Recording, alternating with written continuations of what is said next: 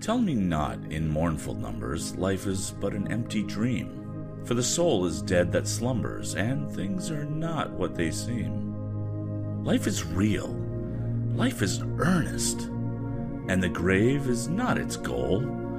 Dust thou art, to dust returnest, was not spoken of the soul. Not enjoyment and not sorrow is our destined end or way, but to act that each tomorrow finds us farther than today.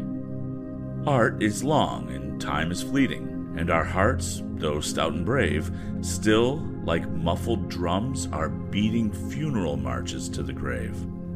In the world's broad field of battle, in the bivouac of life, be not like dumb driven cattle, be a hero in the strife.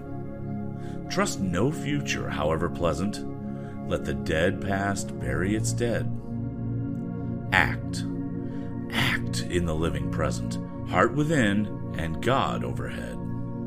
Lives of great men all remind us we can make our lives sublime, and departing leave behind us footprints on the sands of time. Footprints that perhaps another sailing over life's solemn main, a forlorn and shipwrecked brother, seeing shall take heart again. Let us then be up and doing with a heart for any fate, still achieving, still pursuing. Learn to labor and to wait.